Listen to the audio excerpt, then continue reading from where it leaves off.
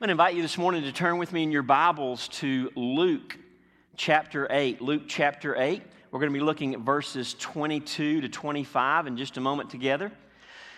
But we're going to the Sea of Galilee together today. The Sea of Tiberias, Scripture calls it in another place. If you were to go to Israel today and have the privilege of speaking to some folks there in English, they would call this Lake Kinneret. It's an amazing and beautiful but very unique body of water. Here's a picture I took one morning. No, actually that's not the picture. Back up one, Doug. We got a sunrise picture in there? We don't have a sunrise picture in there. Okay, somehow I goofed that PowerPoint up. This is a picture I took from a boat on the Sea of Galilee back in November of 2017. The Sea of Galilee is roughly 13 miles long, north to south, about 8 miles wide, east to west. This lake is 682 feet below sea level. It's the lowest freshwater lake on the planet, and it's the second lowest lake of any sort in the world, second only to the Dead Sea, which is found not too far to the south there in Israel.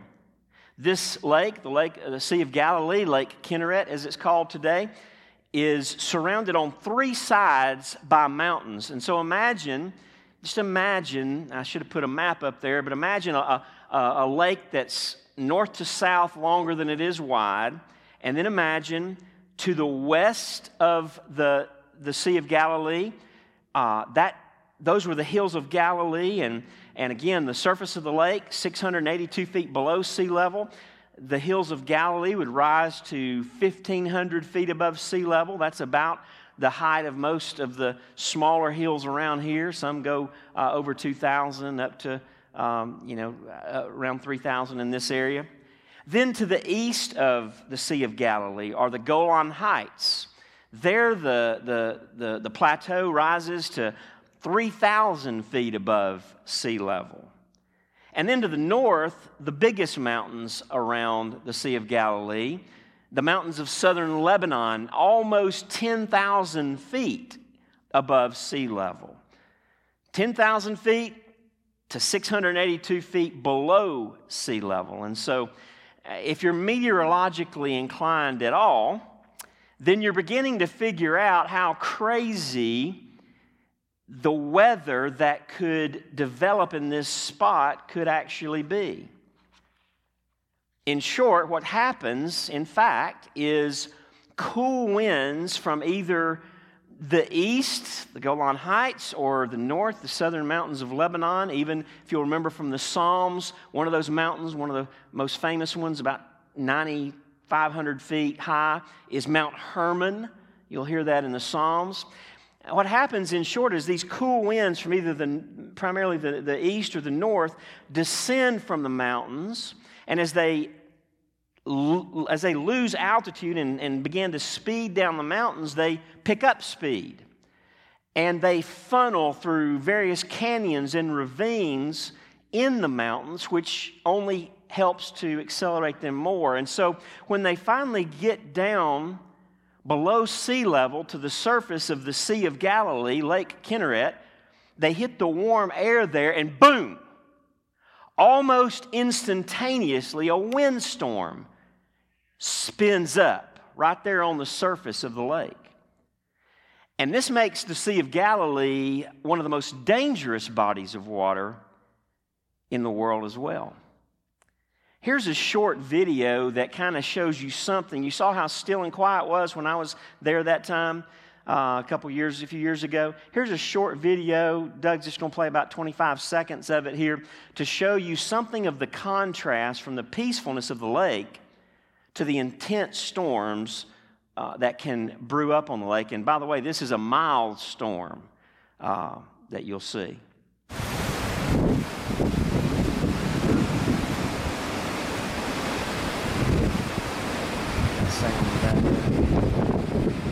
Hear the wind roaring as this is video, the white caps, a lot of stirring of the water going on. things blowing around. And so that peaceful lake called the Sea of Galilee in the Scriptures, Lake Kinneret today, on a dime, and we're talking literally in just a couple minutes, less than 5 minutes, this whole thing can turn because of this unique geographical setup. You know, our lives are a whole lot like the Sea of Galilee sometimes, aren't they? I mean, let's just talk about it. Have you ever had a storm just pop up out of absolutely nowhere in your life? You're living life, you're going along, everything's sunny and bright, the winds aren't blowing, not a cloud in the sky, life is great. When all of a sudden, boom, out of nowhere there's a downpour in your life. Winds are raging all around. We're thrown around by life itself, and it feels like we're going to drown. Have you been there? The truth is we've all been there, and I want to talk to us this morning from our text about how to find peace in the storm. The truth I want you to take home with you today is this: to find peace in the storms of life. We're not talking about weather, though this was a real story we're going to look at about a real storm that Jesus physically calmed. To find peace in the storms of life, the circumstances of life, the tragedies of life, the testings of life, we must fix the eyes of our hearts on Jesus. How do you find peace in the storm? We must fix the eyes of our hearts on Jesus. Luke chapter 8, verse 22. Luke says, one day he, that is Jesus, got into a boat with his disciples, and he said to them, "Let us go across to the other side of the lake." So Jesus gets in a boat. They're going to pass over to the other side. Another place in Mark's gospel, it tells us this was in the evening. Here's a picture of the remains of a boat that you can go to Israel and see today. There on the shores of the Sea of Galilee, there's a museum built around this boat. This boat is about 2,000 years old. It was found in 1986, in our lifetime, my lifetime, buried beneath the mud near the shore of the Sea of Galilee.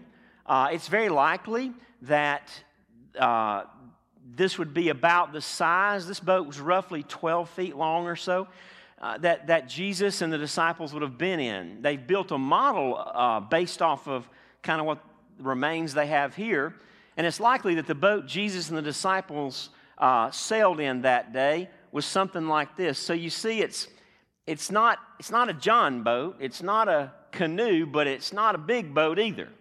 Especially not when a big storm brews up. Verse 22 goes on, so they set out. And as they sailed, he, Jesus, fell asleep. And so in the back of that boat, there would have been a little place for him to lay down. And it says in another text that he was laying on a cushion there. He had his pillow out. He was curled up, taking a nice nap. And a windstorm came down on the lake, as we talked about, came down from the mountains onto the lake. And they were filling with water and were in danger. The boat was beginning to sink. Literally, it was taking on water. And they went and woke him, saying, "Master, Master, we are perishing. We're dying, Jesus." Over in Mark's account, verse 38 of Mark chapter 4, Mark 4, verse 38, it says there, they woke him and said to him, listen, includes something a little different here. "Teacher, do you not care that we are perishing?" Luke says, Jesus said, "We're perishing. We're going to die, Jesus."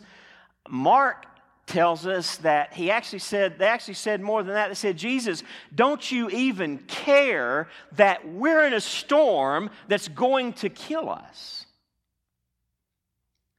I wonder how many times you and I have thought in the middle of a storm in life, "God, do you even care that I'm here?" What an awful question to ask the one who died for us, and yet this is the honesty of our hearts, sadly, too many times. Our text goes on, and he awoke and rebuked the wind and the raging waves, and they ceased, And there was a calm. In one of the other Gospels, we're told that he said these words, "Peace, be still." He spoke not to the men who had awoken him, but to the storm, and he said, "Peace, be still. Stop." And there was a calm. Then he spoke to the men. He said to them, "Where is your faith?" And they were afraid, and they marveled, saying to one another, "Who then is this that he commands even winds and waters, and they obey him?" Jesus wakes up from his nap, hears the cry, the desperation of his disciples, and he says, "Peace, be still," and the storm is ended. Now understand, these guys lived on the water. They knew when there was a real threat, so make no mistake, the video I showed you earlier was nothing compared to what they must have been experiencing. That was just a windy day on the Sea of Galilee in recent years, but that night, as they were sailing across, they feared for their lives, and these men lived on this lake. And yet, Jesus says, "Where's your faith? Don't you know who I am? Why are you so worked up about this storm over which I rule?" I want you to see this morning how to have peace in the storm. I want you to see that to find peace in the storms of life, we must fix our eyes, the eyes of our heart, on Jesus. There are at least 4 specific ways that we need to fix our eyes on, the eyes of our heart on Jesus, so that we can find peace in the storms of life. First of all, notice with me, we must, in the middle of the storm, remember who Jesus is. Now, these men had been hanging out with Jesus for quite a while now. They'd seen him do a lot of stuff. If we just glance through the book of Luke, through Luke's gospel, go back and bring it up to where we are here in chapter 8, what we find is they had watched Jesus cast out a demon from a man in the synagogue. They'd seen him cleanse a leper. They'd watched him heal a paralytic. The lame man walked when Jesus was through talking to him. They'd seen him heal a man with a withered hand. The text of Luke's gospel tells us that he'd healed and cast out many demons from many more people in Galilee. In fact, they had watched Jesus interrupt and end a funeral by raising that widow's son there in the town of Nain from the dead. And as amazing as that was, perhaps most shocking, they'd been there when Jesus in Simon's house forgave the sins of the town prostitute. He had stood in the place that only God himself can stand and forgiven her of her sins. But how quickly and easily do we forget who Jesus is? How quickly and easily do we forget who Jesus is in the middle of a sudden storm, as our hearts are flooded with fear? You see, we must remember who Jesus is, and very simply put, Jesus is God. So how? How can we more consistently remember and even be prepared for a sudden storm? Remember who Jesus is in the storm and even be ready when a storm comes. Well, we talk about this an awful lot. The best way I know to tell you to prepare for the storm, the best way I know to tell you to help yourself remember who Jesus is when the wind is blowing in your life is to stay in the Word and in prayer to your Father daily. Don't miss it. It's not legalistic. It's not just doing something to check it off and say you did it. And if you read your Bible every day, God will like you more. No, it's nothing like that. It's very simply the fact you need to hear the voice of your Father speaking to you, encouraging your heart. You need to hear Jesus speak to you through His Word and by His Spirit, reminding you of who He is, because in the middle of the storm, the only way to have peace, one of the ways to have peace, is to remember who Jesus is. To find peace in the storms of life, we must fix the eyes of our hearts on Jesus. We must remember who Jesus is. But secondly, we must remember what Jesus has done for us. You must remember what Jesus has done for you. We've already talked about it this morning. Jesus lived and died and rose again in my place for my salvation. This is what Jesus has done for me. Romans 5, verse 8 says that God demonstrates, shows His love for us in that while we were still sinners, Christ died for us. What has Jesus done for you? He came to die for you. While we were still sinners, when we were running in the other direction, when we were not looking for a Savior, God, 2,000 years ago, sent His Son into this world there in Israel to live a perfect life and completely fulfill the law of God in my place. And then to go to the cross and be the propitiation, the full satisfaction of the holy wrath of Almighty God toward my sin by His death on the cross. He was buried. 3 days later, He rose from the dead in victory over sin so that you and I, though we die, we don't have to die ever. We can live forever because Jesus is the resurrection. We must remember what Jesus has done for us. Romans 5 verses 1 and 2 says, since we have been justified by faith, this is what Jesus has done for us. We have peace with God through our Lord Jesus Christ. Jesus has given us peace with God.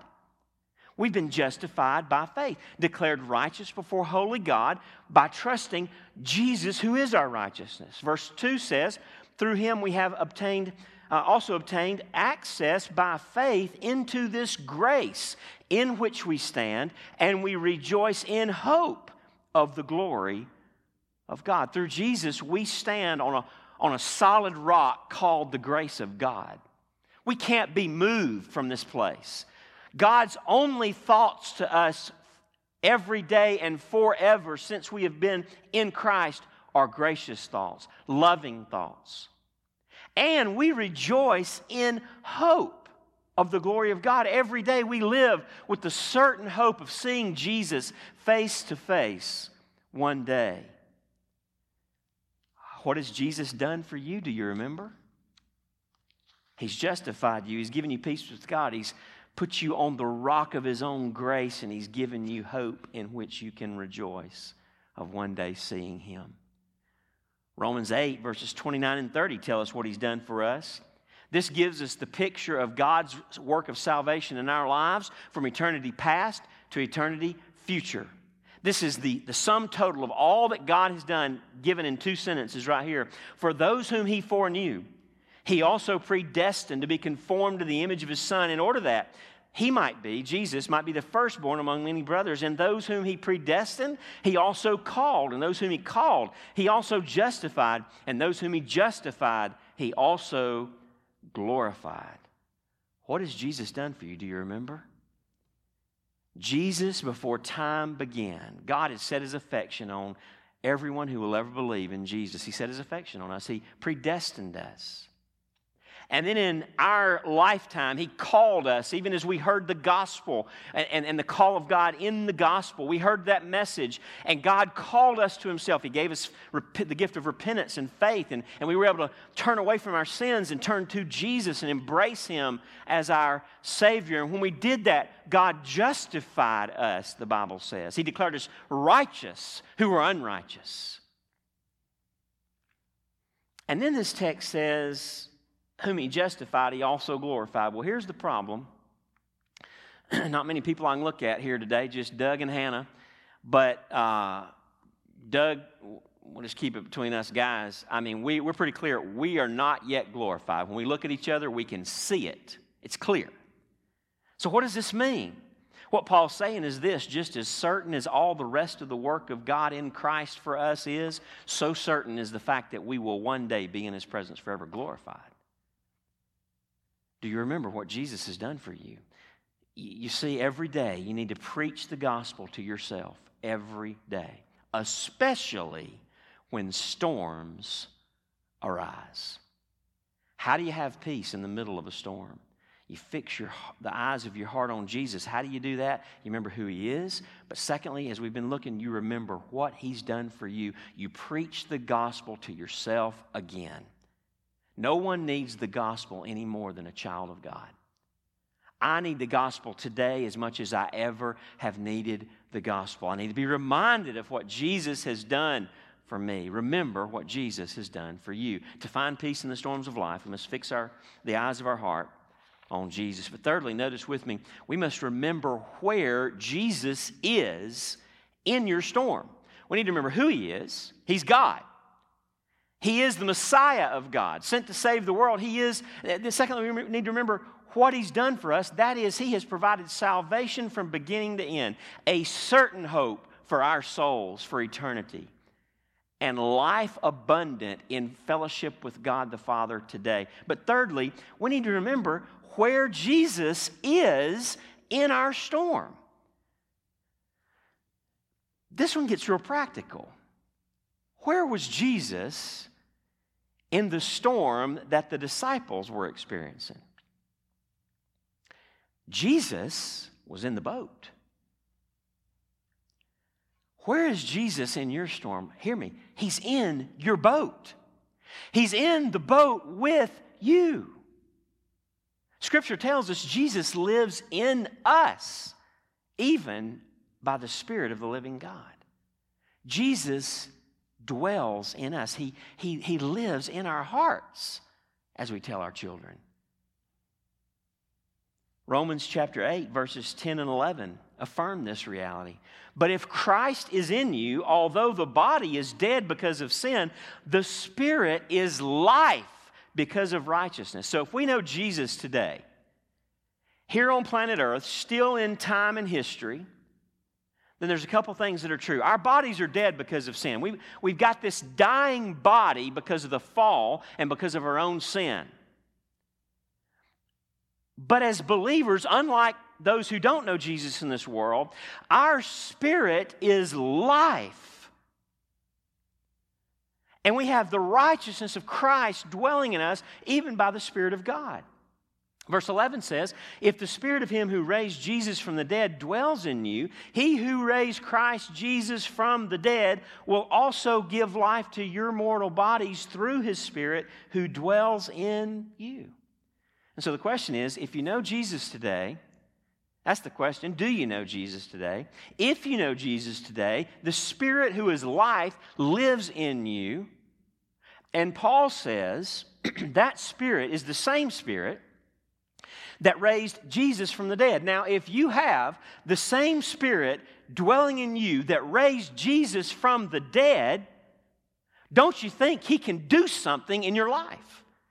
Don't you think He can help you overcome sin, that He can deliver you from fear, that He can give you peace and remind you of the presence of Jesus in your life in the middle of the storm? You see, we got to remember where Jesus is in our storm, and He is right here with us. He's in our boat. Thankfully, the disciples were smart enough in that moment after they completely freaked out and were fearing for their lives. They were smart enough to go wake up Jesus. I'm not so convinced, based on Jesus' question about their faith, that they really thought He could do anything, but they just thought He ought to at least be joining their misery, right? Don't you care, Lord, that we're perishing? Jesus just wants you to know, didn't want you to die in your sleep. We're going to die in this storm. But at least they went to Him. You know, sometimes you and I never get around to going to Jesus. You know what? We don't have to wake Him up. He's wide awake. He's as close as the mention of His name. But sometimes you and I never get around to prayer. Sometimes prayer is the absolute last resort in our lives. We try to bail the water out of the boat. We try to row harder. We try to beat down the waves and make them quit rocking the boat. We do all this stupid stuff that does nothing to calm the storm because we are impotent against the wind and the waves of the circumstances of our lives. And And then finally, when we're exhausted, we run and we, with frustration, sometimes even accuse God of not caring. Jesus, don't you care? We're dying. You know what Jesus would say to you and I? He would say, look, I've been right here in the boat the whole time. And you've been running around acting the fool, acting like you can actually do something with this storm, and all you had to do was say, Jesus, and I would have helped you. You and I have the very power of the resurrection of Jesus Christ living in us by His Spirit. Remember where Jesus is in your storm. He's not far away. He lives in you. He lives in you. What a precious gift is the gift of prayer. What a precious gift is the indwelling of the Spirit of Christ. We are not alone ever in the storms. You know, there's all kinds of storms in our lives today, isn't there? I've just, for several days now, had heavy on my heart the Rays and the Smiths and that storm of grief that they're going through right now. Our whole world is in a storm. This nation is in a storm. Things are crazy, and in so many lives. One of our dear members has dealt with COVID in a nursing home and is still not doing good now today. Physical challenges, relational challenges, financial challenges, whatever it may be. What's your storm? There's moments it seems just living in this summer of 2020 is a storm of its own. Pastor Caleb Kaltenbach says, focus on God, who resides in you instead of the chaos and pain that surrounds you. You know, sometimes when the storms are raging, it's awful hard not to just fixate on the waves, to not be freaked out by how high your boat is bouncing up and down in those wakes. And yet the only way to have peace in the storms of life is to fix the eyes of our heart on Jesus, to remember where Jesus is in your storm, and He is right there with you. He'll always be right there with you. Are you in a storm today? You got online this morning to get this piece of encouragement at least. If you're not in a storm, based on the Word of God, you're about to be. Aren't you glad you came this morning to get that word of encouragement that if you're not in a storm, you're going to be? It's just true. How important it is to remember where Jesus is in your storm. To find peace in the storms of life, we must fix the eyes of our heart on Jesus. We must remember who Jesus is. We must remember what Jesus has done for us. We must remember where Jesus is in our storm. He is with us. Lastly, this morning, we must remember where Jesus is taking you. We've talked about what Jesus has done for us in the work of salvation, how He's declared us righteous with Almighty God, given us right standing before the bar of holy God, how He will one day glorify us in His presence. But what about the meantime? We're on a journey with Jesus now, aren't we? Between our justification and our glorification. We call it sanctification. Remember where Jesus is taking you. Philippians 1 verse 6 tells us about this. I am sure of this, that He who began a good work in you will bring it to completion at the day of Jesus Christ. Jesus started a work in us even before time began, as we saw. He predestined us. Then He called us through the preaching of the gospel into our lives. And then as we responded to the gospel through the gift of faith and repentance that He gave to us also, then we were justified, declared right with Almighty God, righteous in His presence. And now, day by day, He who started that work is going to carry it on all the way to the day of glorification, all the day of when we're made like Him and our sin is removed and we're made perfect. But in the meantime, the Scriptures tell us He's going to make us a little by little more and more like Himself. Remember the story of Jesus and the disciples. What did Jesus say to his disciples when they first got in the boat? He said, let us go to the other side. They were on one side of the lake. Jesus said, we're going to the other side of the lake. Guess what? In the middle of that storm, they didn't think they'd ever get to the other side. They thought they were going to die. But Jesus had told them before they ever left that they were going to the other side. And just like Jesus said, as we continue to read in this 8th chapter of Luke, we find them the next morning reaching the other side. And you know what happens when they get there? They meet a demon-possessed man half naked, and Jesus just casts out a legion of demons. That's all. Where's Jesus taking you? Do you remember? He started a work in you that He will complete. Listen, here's the point. He didn't bring you to this storm to abandon you to the storm. He is going to take you to the other side. He's going to take you home. Romans 8, verse 28, and then skip down to verse 31. Paul says, we know that for those who love God, all things, even the storms, work together for good for those who are called according to His purpose. Verse 31, what then shall we say to these things? If God is for us, who can be against us? That's true in a storm. He who did not spare His own Son, but gave Him up for us all, how will He not also with Him graciously give us all things? That doesn't mean everything we want. It means everything we need. Even in a storm. Verse 33, who shall bring any charge against God's elect? It is God who justifies. Who is to condemn? Christ Jesus is the one who died. More than that, who was raised. Who is at the right hand of God. Who indeed is interceding for us. Who shall separate us from the love of Christ? Paul also means what? Can anything separate us from the love of Christ? Shall tribulation, that'd be a storm, would it not? Or distress, that sounds like a storm. Or persecution, or famine, or nakedness, or danger, or sword. Paul said, can any of these things separate us from the love of Christ? Verse 37, no. In all these things, in all these storms, we are more than conquerors through Him who loved us. For I am sure, Paul said, are you sure today? Do you have peace in your storm? Here's how. For I am sure that neither death nor life, not even death nor life, nor angels, nor rulers, nor things present, nor things to come, nor powers, nor height, nor depth, nor anything else in all creation will be able to separate us from the love of God in Christ Jesus our Lord. Nothing, Paul said, can separate you from Jesus' love.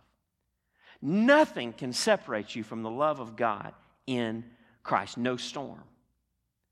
It doesn't matter what the storm is. It cannot separate you, Paul says, from the love of God. Now, you can think you're dying in the storm. You can be blinded to the truth that we see here in Romans 8. You can forget what Jesus has done for you and where Jesus is certainly and surely taking you.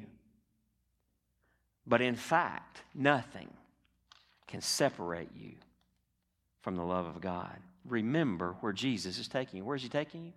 He is taking you to be at home with Him eternally. He is going to change you little by little into the likeness of Christ in this life, but He is going to get you home. Remember where Jesus is taking you, but also realize how Jesus plans to get us there. Don't miss this. Jesus is going to get us home, but hear me. Jesus' plan for our lives includes the storm. Back to the Sea of Galilee. If Jesus could wake up on that boat and say, peace be still to the waves and to that whole windstorm that was raging on the sea that night, and it go completely mirror quiet, just glass on the lake, then don't you think you might have had something to do with the storm in the first place? You see, Jesus not only can calm the storm, Jesus sends the storms into our lives to make us more like Him. And so here's the deal. Remember where Jesus is taking you, but realize that Jesus plans to get you there through the storms. Not around the storms, not without storms, but through the storms. James 1 verses 2 to 4 says it, "Count it all joy, my brothers, when you meet trials of various kinds, for you know that what's God doing in those trials? That the testing of your faith produces steadfastness." He wants your faith to last. He wants it to be strong and steadfast. "And let steadfastness," James says, "have its full effect, that you may be perfect and complete, lacking in nothing." Be glad when the trials come. When the wind starts blowing, James says, count it joy. Why? Because this storm will be an occasion for you to grow in your faith, for you to grow closer and more dependent on Jesus Himself. Now, that's easier said than done, obviously. How many of us count pain joy? How many of us count trials joy just by nature? No. It's a command in Scripture because James knew we need to be told and commanded to work and get that done in our hearts. But it can be done. 1 Peter 4, verses 12 to 14 tell us that the way Jesus gets us home where He's taken us is through storms when He says, "Beloved, do not be surprised at the fiery trial." So instead of a storm, the picture here is a fiery trial. "Do not be surprised at the fiery trial when it comes upon you to test you, as though something strange were happening to you. But rejoice insofar as you share Christ's suffering, that you may also rejoice and be glad when His glory is revealed. If you are insulted for the name of Christ, you are blessed, because the Spirit of glory and of God rests upon you." There's a version of the gospel today that is no gospel at all. It is not from the Word of God. It's from the mind and greed and evilness of the heart of man. That says when you trust Jesus, life just becomes a bed of roses from then on. It's called the prosperity gospel. It goes so far as to say, if you follow Jesus, He'll make you healthy, wealthy, and wise. And yet here Peter in the Word of God says, do not be surprised at the fiery trial when it comes upon you to test you. God is testing you in the fire, in the storm, as though some strange thing were happening to you. I mean, that's pretty clear, isn't it? We're to expect storms. Trials are going to come. The heat's going to get turned up on our lives by our Father regularly to test and try and grow our faith in Him. Hear me today. Reject the lie of the prosperity gospel that rages across our land and even has penetrated evangelical circles and evangelical churches today. It just ain't so. But hear me. Remember where Jesus is taking you.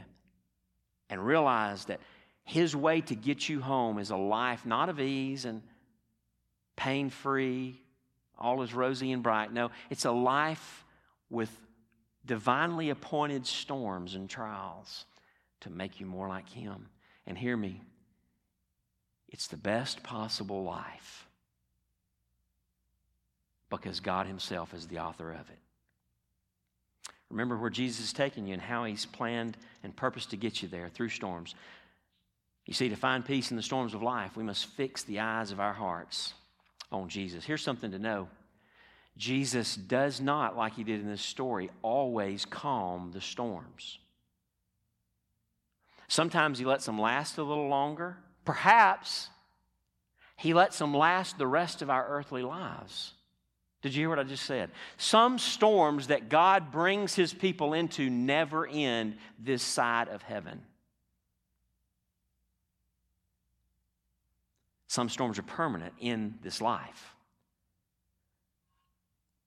But even if that's the case, even if your storm never ends, it's not a deal where Jesus sits up in the boat and says, "Peace, be still," and everything's back to good and sunny and bright. God can do that for you. He's done that for me. Some storms Jesus takes us through, they're brief.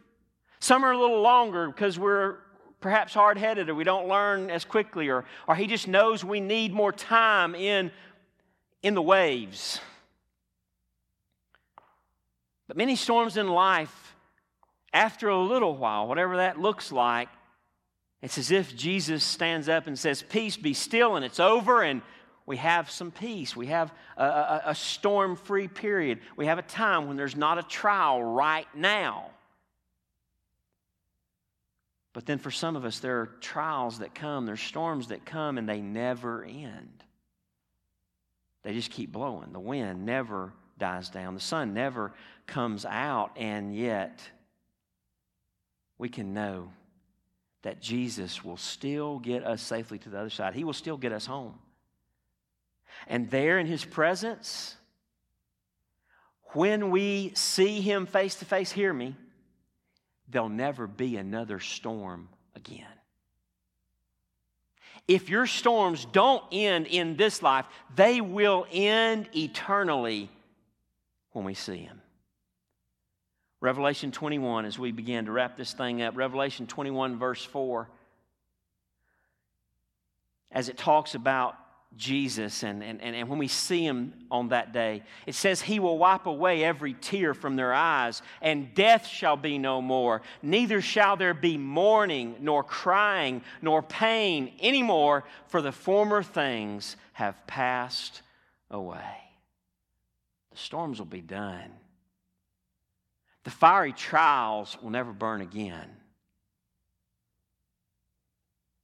And as Revelation 22 verses 4 and 5 say, they, speaking of you and I as believers, as His children, they will see His face.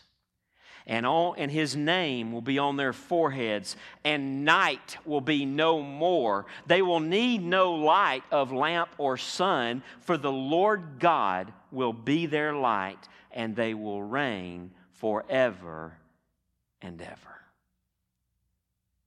There will be a day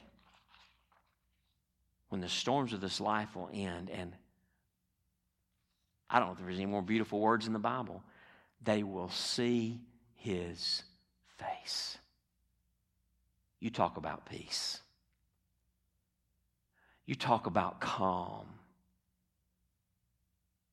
You talk about joy and deep satisfaction. Pleasure like we've never known when we look into the eyes of Jesus.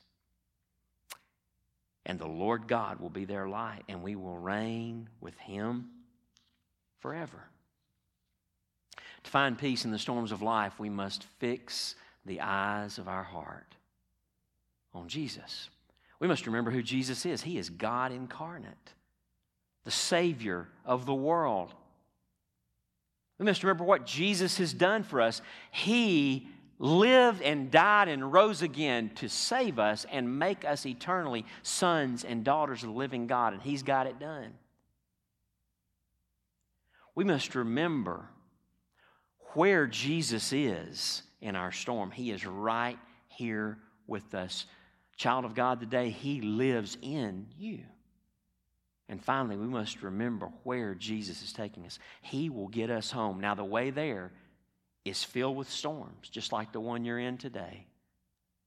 It's filled with fiery trials, but Jesus has committed Himself to you. Jesus cannot lie to you. He will get you home. He'll get you there. And once we land on that shore, once we land in that place, the immediate presence of Jesus, they'll never blow a wind again. There'll never be a storm again. The waters will never rock our boat again. And so let me ask you today, are you experiencing peace in your storm? Peace doesn't mean you're happy-go-lucky, you're smiling all the time, you're having fun. Peace means you know that you're going to make it through the storm because you know who's in your boat. You know what He's done for you. You know who He is, and you know where He's taking you. Are your eyes fixed on Jesus? See, that's the key. Are you daily in this book? This is what I can tell you. If you do not spend time in the Word of God on a regular basis, I'm not going to I'm not trying to be legalistic, so I'm not going to say on a daily basis. I'm telling you, a daily basis is a good idea because it's just like eating. You need this book. But if you're not in the Word of God on a regular basis, listen to me. I can predict. I'm not a prophet or the son of a prophet, but here's what I can tell you: your eyes aren't fixed on Jesus. Your heart's not set on Christ if you are not in this book regularly. Because it is the Word of God that renews our minds. And if we are not renewing our mind with the truth of God from the Word of God, hear me, our default doesn't go to the truth of God. Our default goes to sin. Our default goes to worry and anxiety and fear. You see, the opposite of faith is not doubt. The opposite of faith is fear. And that's where we go, except we renew our minds with the Word of God. How do you find peace in the storms of life? To find peace in the storms of life, we must fix the eyes of our hearts on Jesus. Will you do it today? You know, maybe you're here and gather with us over this live stream today, and you've heard this message. You've heard the gospel presented maybe for the first time, that you've clearly understood what Jesus has done for you. If that's true for you today, then let me just encourage you. Run to Jesus. Cry out to Him. Even as we pray together in just a moment, ask Him to come into your life and save you. Ask Him to forgive your sins and give you the righteousness of Christ as your own.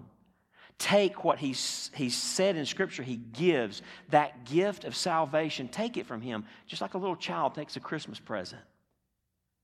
Put your personal faith in Him this morning and trust Him that you can be a child of God. That you can have Jesus in your boat with you no matter what storms come in life. That you can have the certainty you are on your way to another shore. You are on your way to the very presence of the living God in eternity. Let's pray together.